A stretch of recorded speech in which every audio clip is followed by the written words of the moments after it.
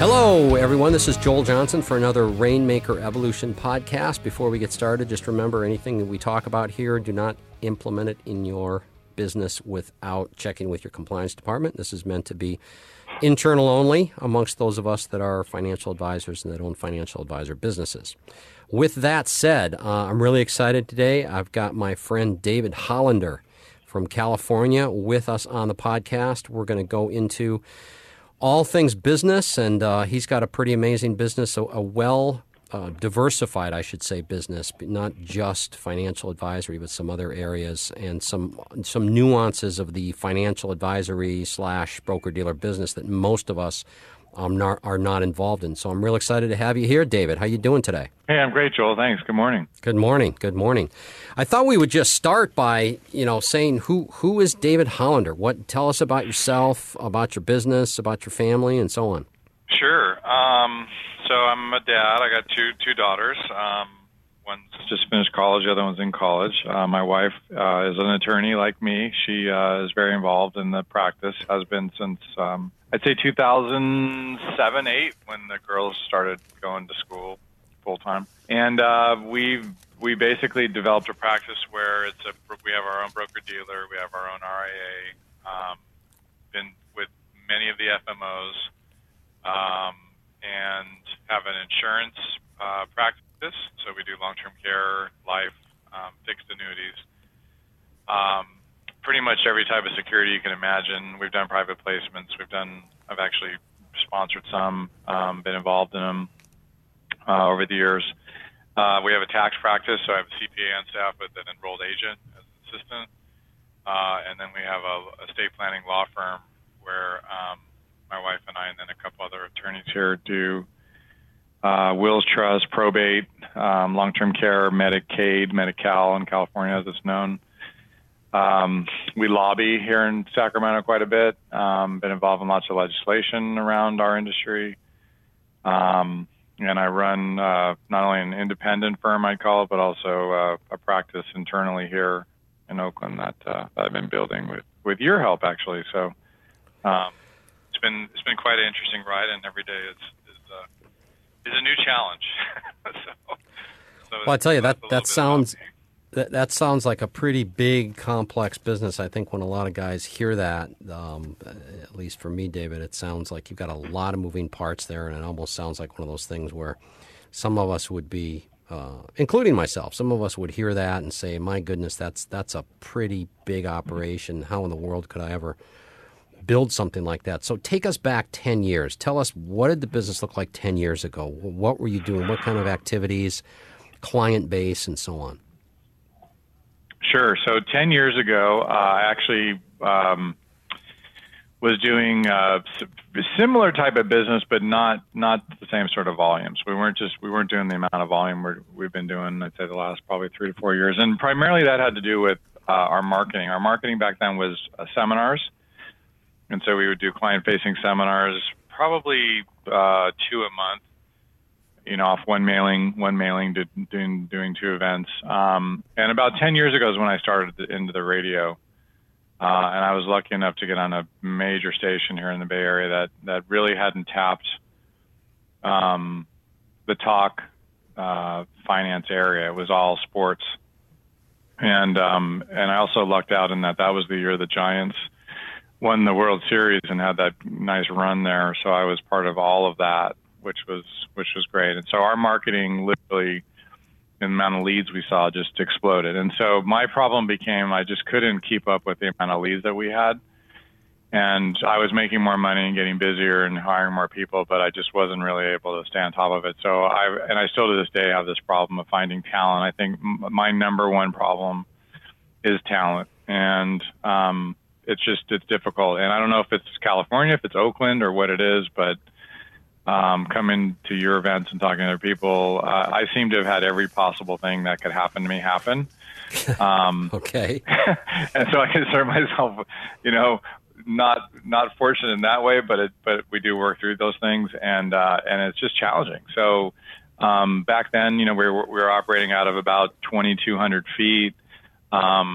We had probably 10 to 12 people in our office, and then I had at that time, maybe 30 reps who were also independent reps, so more like an LPL type model that we were building, and they had their own offices.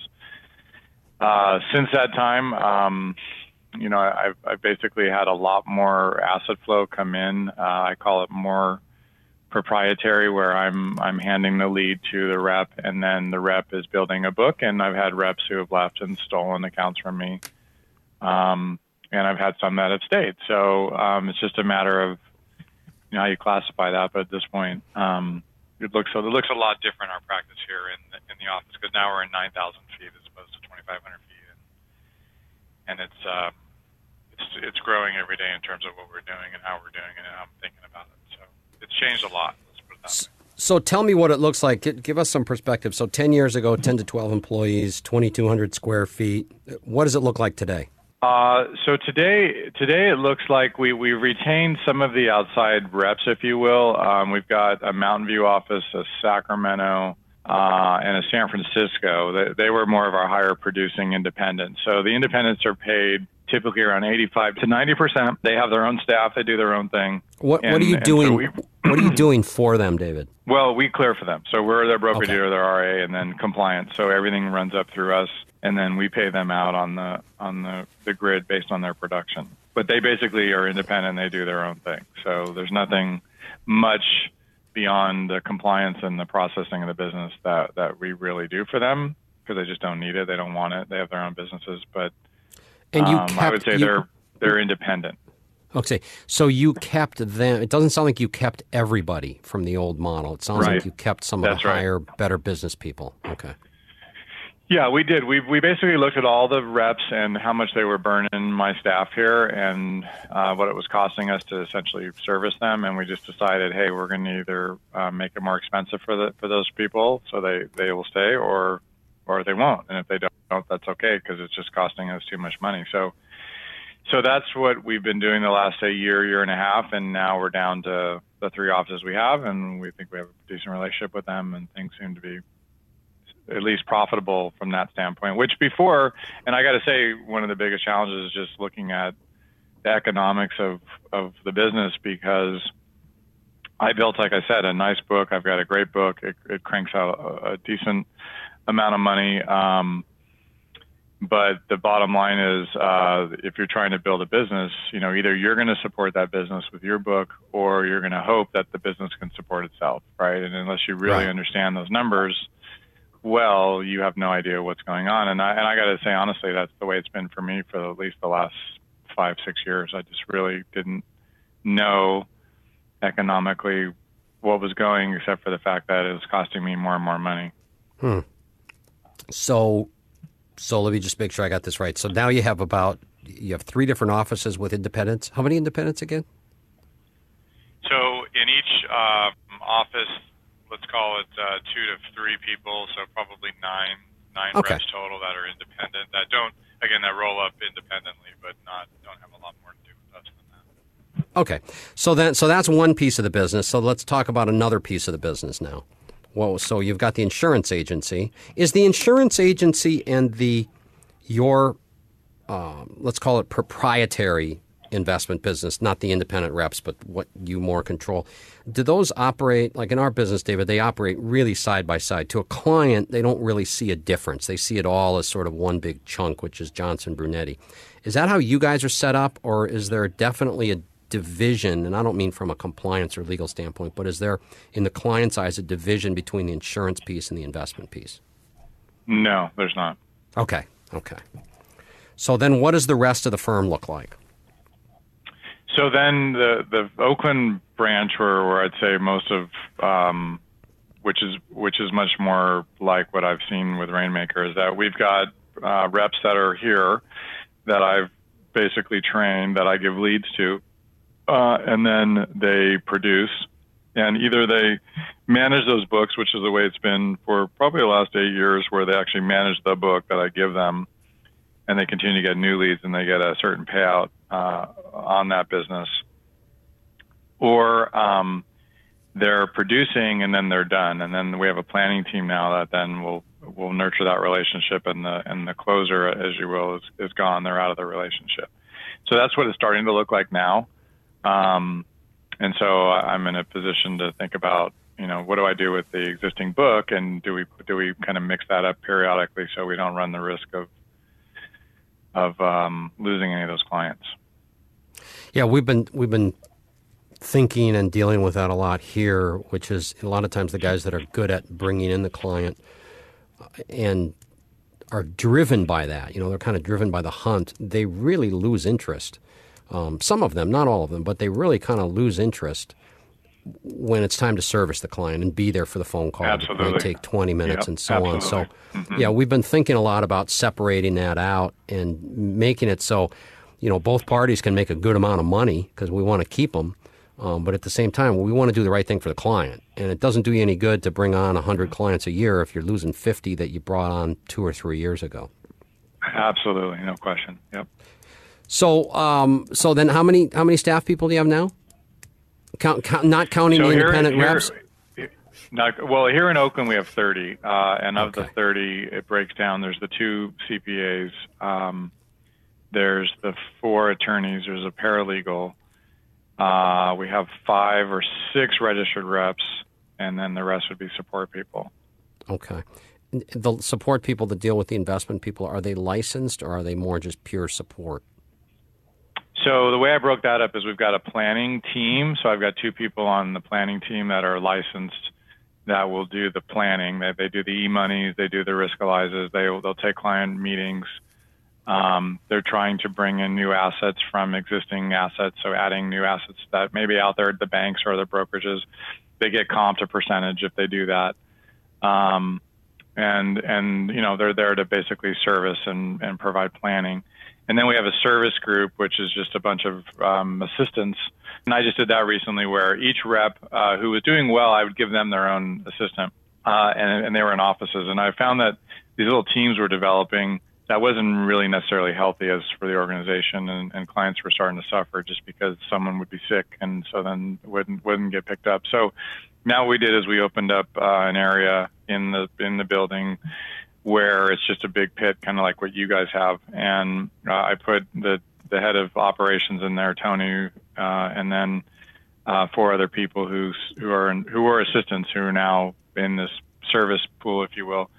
And so when a call comes in, each day they have a priority of what they're trying to do in terms of opening accounts or dealing with certain clients who are, the higher net worth type clients. And then if anything flows over, then who's ever available will jump on it. And so by the end of the day, hopefully everything that's come in is being taken care of when it comes to doing an ACAT or a new account opening or something like that. Sure.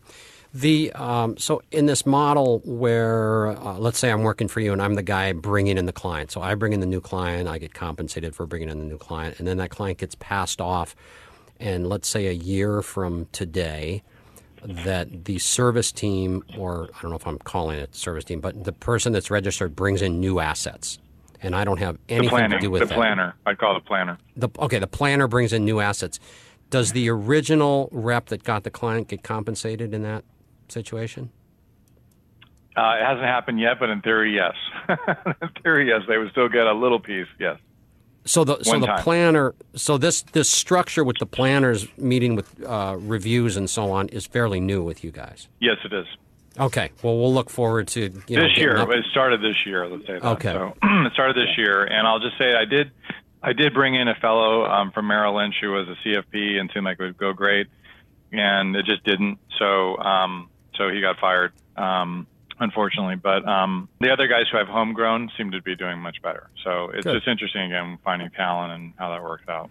Yeah, I mean, you just, sidebar on that. I mean, that's what it's all about now for us, is just finding the talent and continually upgrading the talent, right? So we might have somebody that was phenomenal 5 years ago, and we've just outgrown them. And as sad as that is to say, that just happens. And Yep. So we just try to make every hire better than the next. And now it's to the point where, I've been asking myself over the last few years, should I even be the CEO of this organization? Or should I sit back and be kind of the creative guy? I mean, I remember when Bill Gates, was running Microsoft, or he was co-CEO, or whatever he was with Ballmer, but I just remember hearing him on an interview saying, I'm not having the fun I used to have. I used to have fun solving problems and being creative, and now I'm sucked into this behemoth that has become its own entity. And I could speak to that. I mean, I literally have hired over the last 3 years 3 different CEO, president type people. So we're on our 3rd right now, and yes, it does free you up a lot. And like you, I want to have more fun. I want to drive cars. I want to do my show. I want to talk to my high net worth clients. I mean, that's kind of what I want to do, and I keep getting sucked into this other stuff. So, I've been working hard to find someone who is good at that sort of stuff that I don't want to deal with. And so that's a person we have now who's been here about a year now. So you brought in 3, but I assume they're not all 3. They're the 2 of them are gone, correct? Yeah, they're gone. So yeah, I just keep cycling through. So this might be something interesting to talk about. What are the challenges in bringing somebody in from the outside to be a CEO? Well, first and foremost, everyone sounds great, because usually you're hiring a headhunter, and the headhunter's job is to find you the person that you've described you want, that can do the skills you want, and of course they get paid when they bring you somebody. So that person starts, they get paid. If they stick for 60 days, then you eat it, right? But I don't think you can really find out whether they're good or not, probably for 6 months to 7 months, particularly in that kind of role, because there's so much they need to get up to speed on. And so I would say, unfortunately for the people that I hired and came in, what didn't work out, they had represented things that weren't necessarily 100% accurate. And so as you get into it with them, you could see that maybe they had experience in a particular area, but it really wasn't deep enough. I'll give an example like insurance. Like maybe they said, sure, I understand insurance, I'm licensed, but they don't know the first thing about an FIUL policy or how it works or why you would use it. So, or how it gets paid out in terms of commissions and overrides and those sort of things. So, you expect that person to know what you know, and that they're going to run it the way you would run it, and make sure you're getting everything you're deserving. And you find out, 4 or 5 months into it, well, they have no clue. And so then it's really, I look back to, well, it's my fault because I'm the person who's supposed to make sure that they're doing what I want them to do. And so I find that the process has been not only, first of all, making sure that you get along well with the person, but also that they can take criticism, and work well, with you when you say, hey, look, and just depends on your style. I mean, I'm pretty matter of fact. So if something comes up, I'm just going to say it. I don't necessarily think, oh, I maybe shouldn't say it that way. But, sometimes people's feelings get hurt if you're that way. So you need to be pretty transparent to them about how you are when you hire them, and hopefully they're okay with that.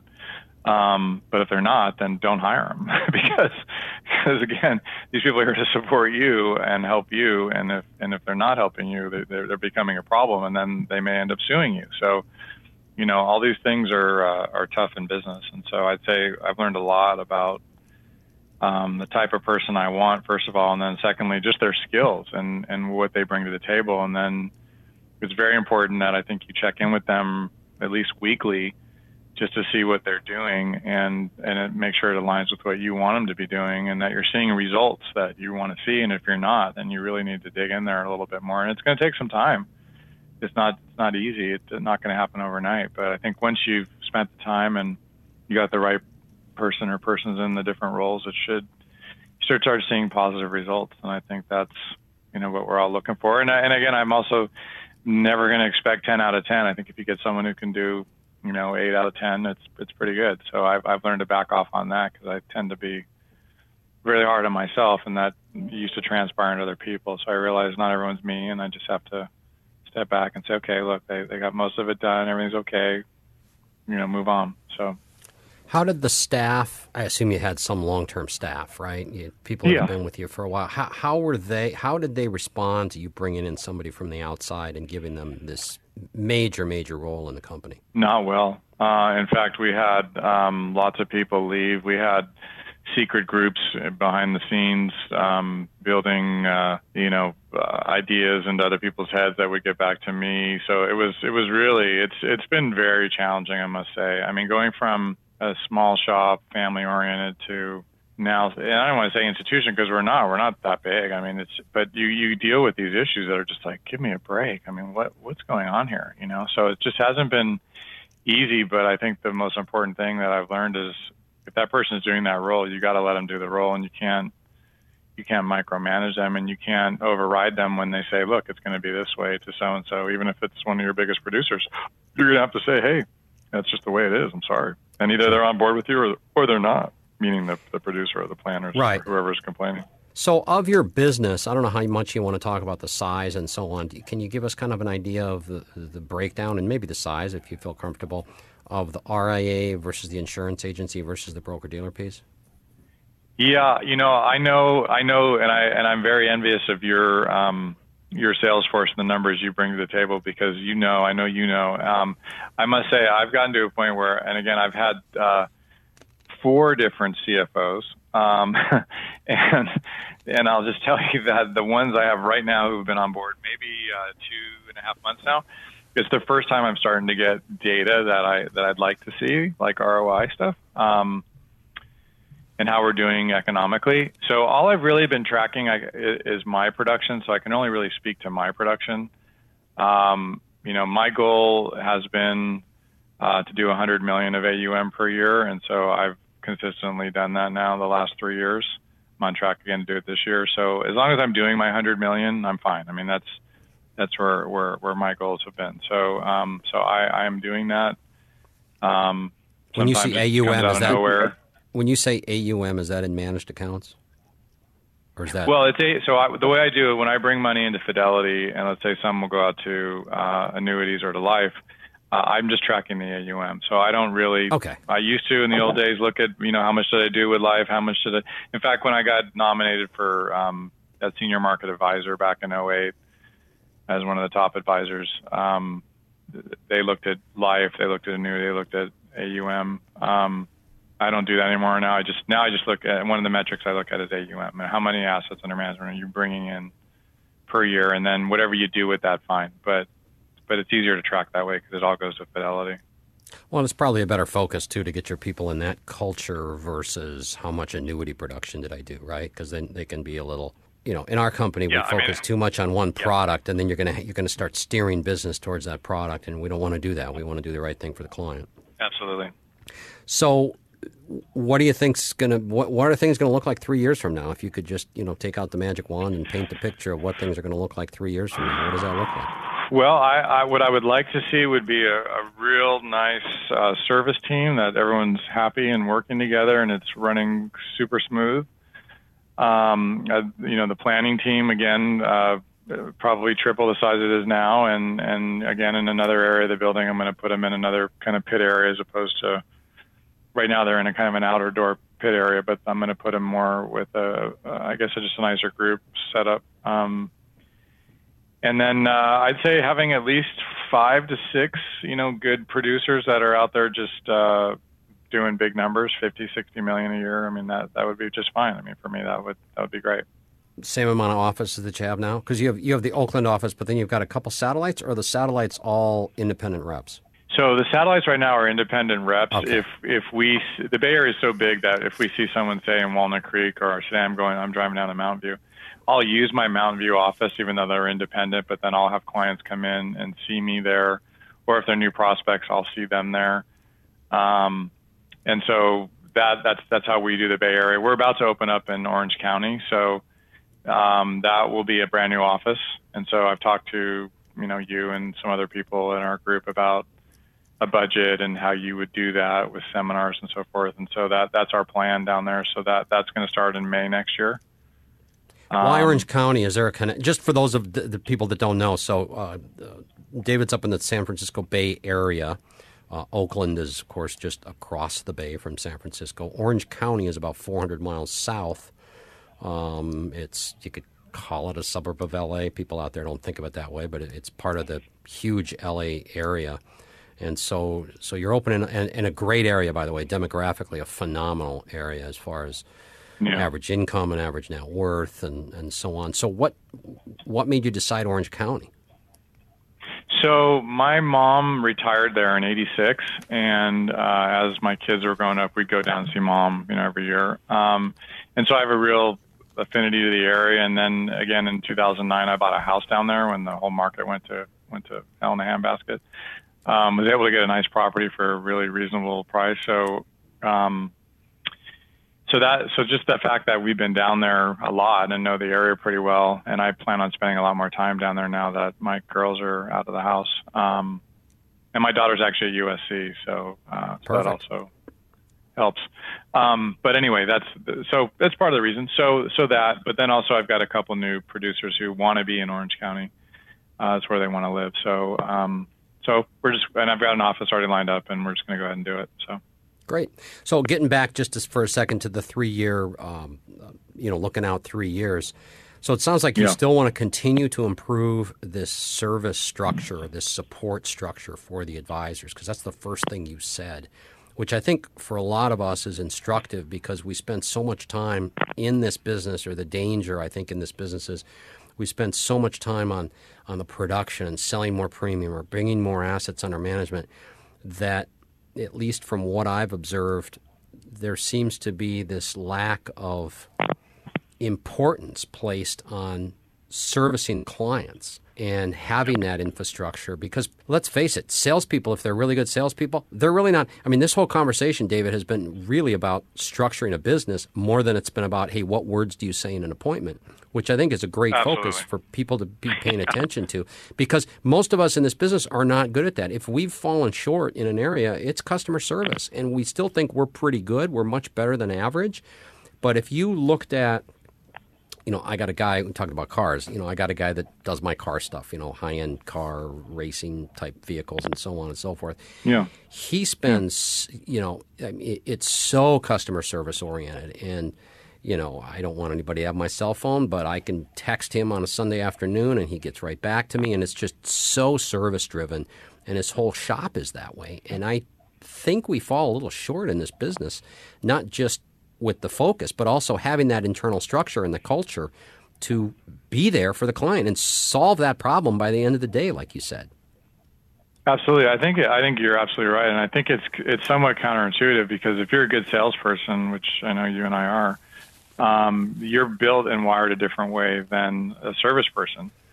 And so it's kind of hard for us to to relate to that in some respect, and we're just not necessarily good at it. So that's why it's important to find people who are and who can support you and help you build that and grow it the right way. Because once you get to a certain size of AUM, and I know we're over $1 billion now in AUM, that's very important, because you can keep building and marketing and having all these leads come in, which we do. But at the end of the day, if you can't service what you have plus what's coming in, like you said, you're going to lose half that book regularly to your competitors. So if you look back to when did you start in this business? And I guess that's kind of tricky, because you're in okay. When you started as an attorney, or did you come right out of the gates with this holistic financial planning piece? No, yeah. So how it started was I was in law school. I was working at a law firm. I was in LA. I just had taken the bar. I had a job at a law firm. I was an associate attorney. I was doing plaintiff litigation on medical devices. So it was real focused on a particular area of the practice, and was interesting. But I was working a heck of a lot of hours, and my wife and I decided right after the earthquake there in LA to move to the Bay Area, because we had both gone to Berkeley, so we decided to come back and raise our family. So this is the Northridge quake? This is the Northridge quake? Yeah. Like way back in the 80s? We woke up. Okay. Yeah, wow. We woke up in the middle of the night and just rocked. And so we just thought, not that there's not quakes in the Bay Area, because we were in the 89 one up here when that happened. But it was it was a lifestyle. We liked the Bay Area better for a family than the LA area. That was the choice we made back then. So we moved up, and she got a job at a law firm, and I was looking for another law job. But then someone talked to me about the financial business, and had talked to me about working at Smith Barney. So one of my friends got me a job, and I went to the training in Hartford, Connecticut, because they were owned by Travelers at that time, and then to New York. And it was a great training. It was really interesting. But then I went back to San Francisco and started cold calling. And I cold called for 2 years to build my business. And then I moved from Smith Barney to Merrill Lynch. And when I was at Merrill Lynch started a trust company in our building, and I got to know the trust officer real well. And they had a contest one quarter to see how many successor trustees you could sign up, meaning if they had a living trust, getting your client to put Merrill Lynch as a successor trustee. So my wife was doing some estate planning at her firm, and it was real easy for me to win that contest. Let's just say that. So I had done well with that, and through that process, I thought, it just kind of makes sense to have a attorney and a financial person working together, because there's so many issues that overlap. And so we were talking about having a family at that point, and for some reason, once my wife was pregnant, we decided, let's just leave our jobs and start a new business. so that's what we did, and never looked back. Might as well change everything. Might as well change everything at the same time, right? Yeah, exactly. So when you generate new clients today, are you leading with the estate planning piece? We lead with anything. So we will lead with estate planning. We'll lead with tax. We'll lead with finance. I mean, it doesn't matter. We just lead.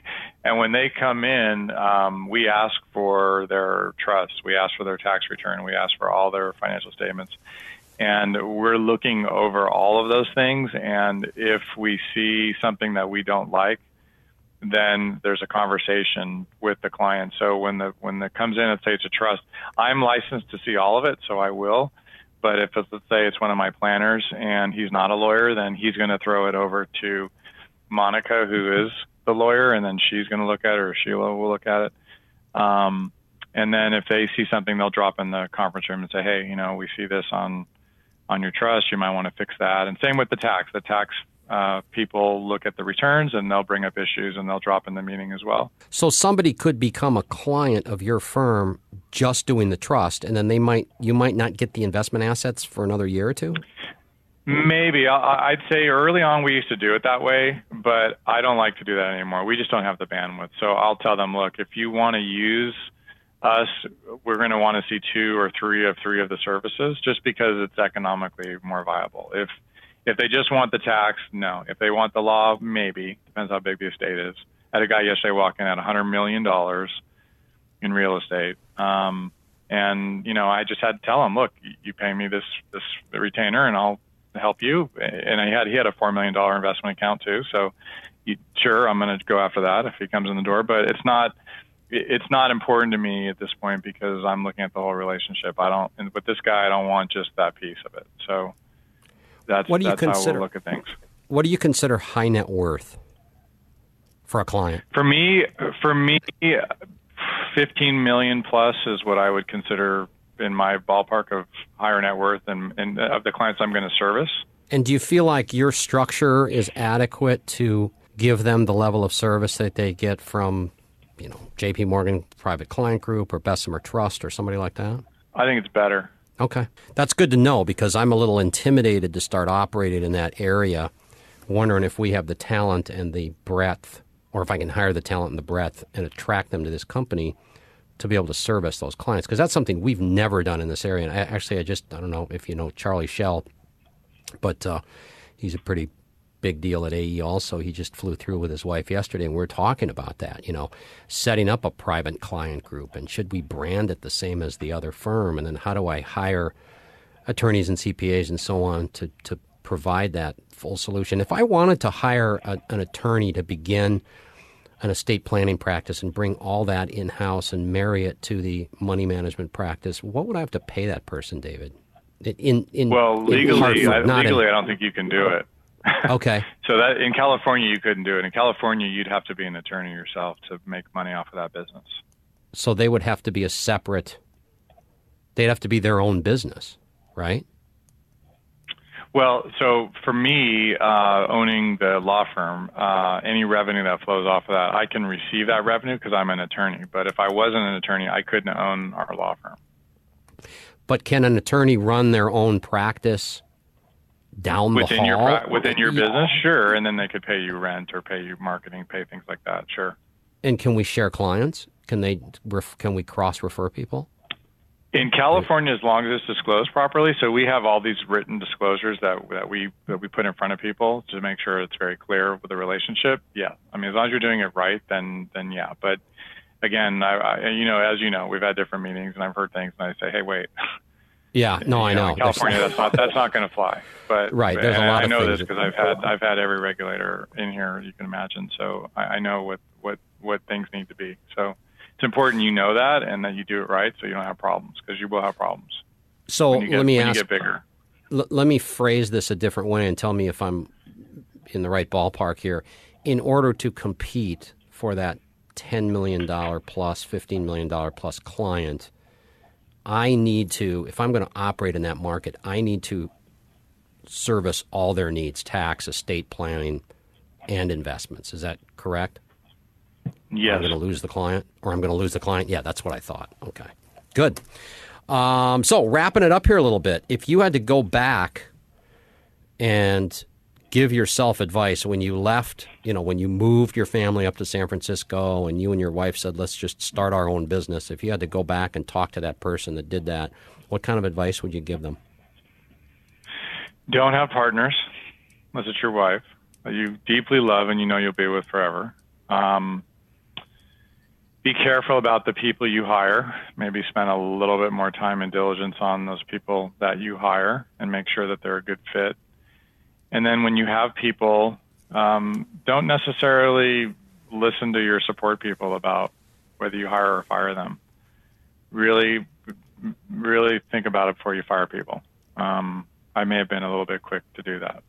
So, interesting. Anything else you want us to know? This has been awesome. I think this will really help a lot of people out there, David, because it's been different. It's been very different from some of the other podcasts as far as the depth of knowledge and the experience that you have that a lot of us don't have as far as the legal and the tax and just your structure and so on.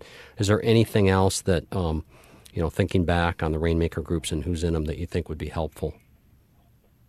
Yeah, I think overall I would just say that we're in a really great industry, and that everyone who I've met or who's involved in this industry from a production standpoint, running your own company, you're just extremely lucky in that you have the potential to make a lot of money and to help a lot of people and to do a lot of good in the world, and that's just awesome. But you also have you're also going to jump into a deep pool that unless you really slow down a little bit, you're going to get into trouble. And so I would just say that just always, because the best are always go, go, go. And I understand that. That's kind of how I'm wired. But I would just say, if you have a spouse, you have someone who can be your brake, just take some time every now and then to check in and just say, hey, am I really making sure I'm doing this right? And just, spend the time so you don't have a problem down the road. Great. Awesome advice. All right. Hey, David, thank you. I appreciate it. I think this will help a lot of people, and I look forward to seeing you next year. Or maybe before that. Maybe we'll drive some cars before that. Yeah, you bet. Okay.